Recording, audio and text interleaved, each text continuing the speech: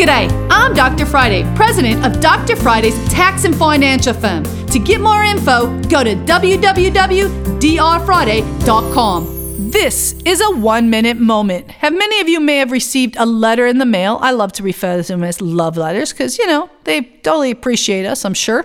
That letter might ask you to prove your identity. Identity theft is a huge issue within the IRS. They are working very hard to try to protect our identities, which is not an easy thing when you consider how many times we hear about something being hacked.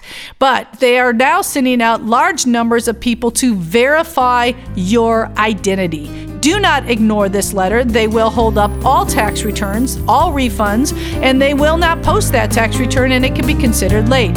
Call us if you need help at 615-367-0819. You can catch the Dr. Friday call-in show live every Saturday afternoon from 2 to 3 p.m. right here on 99.7 WTN.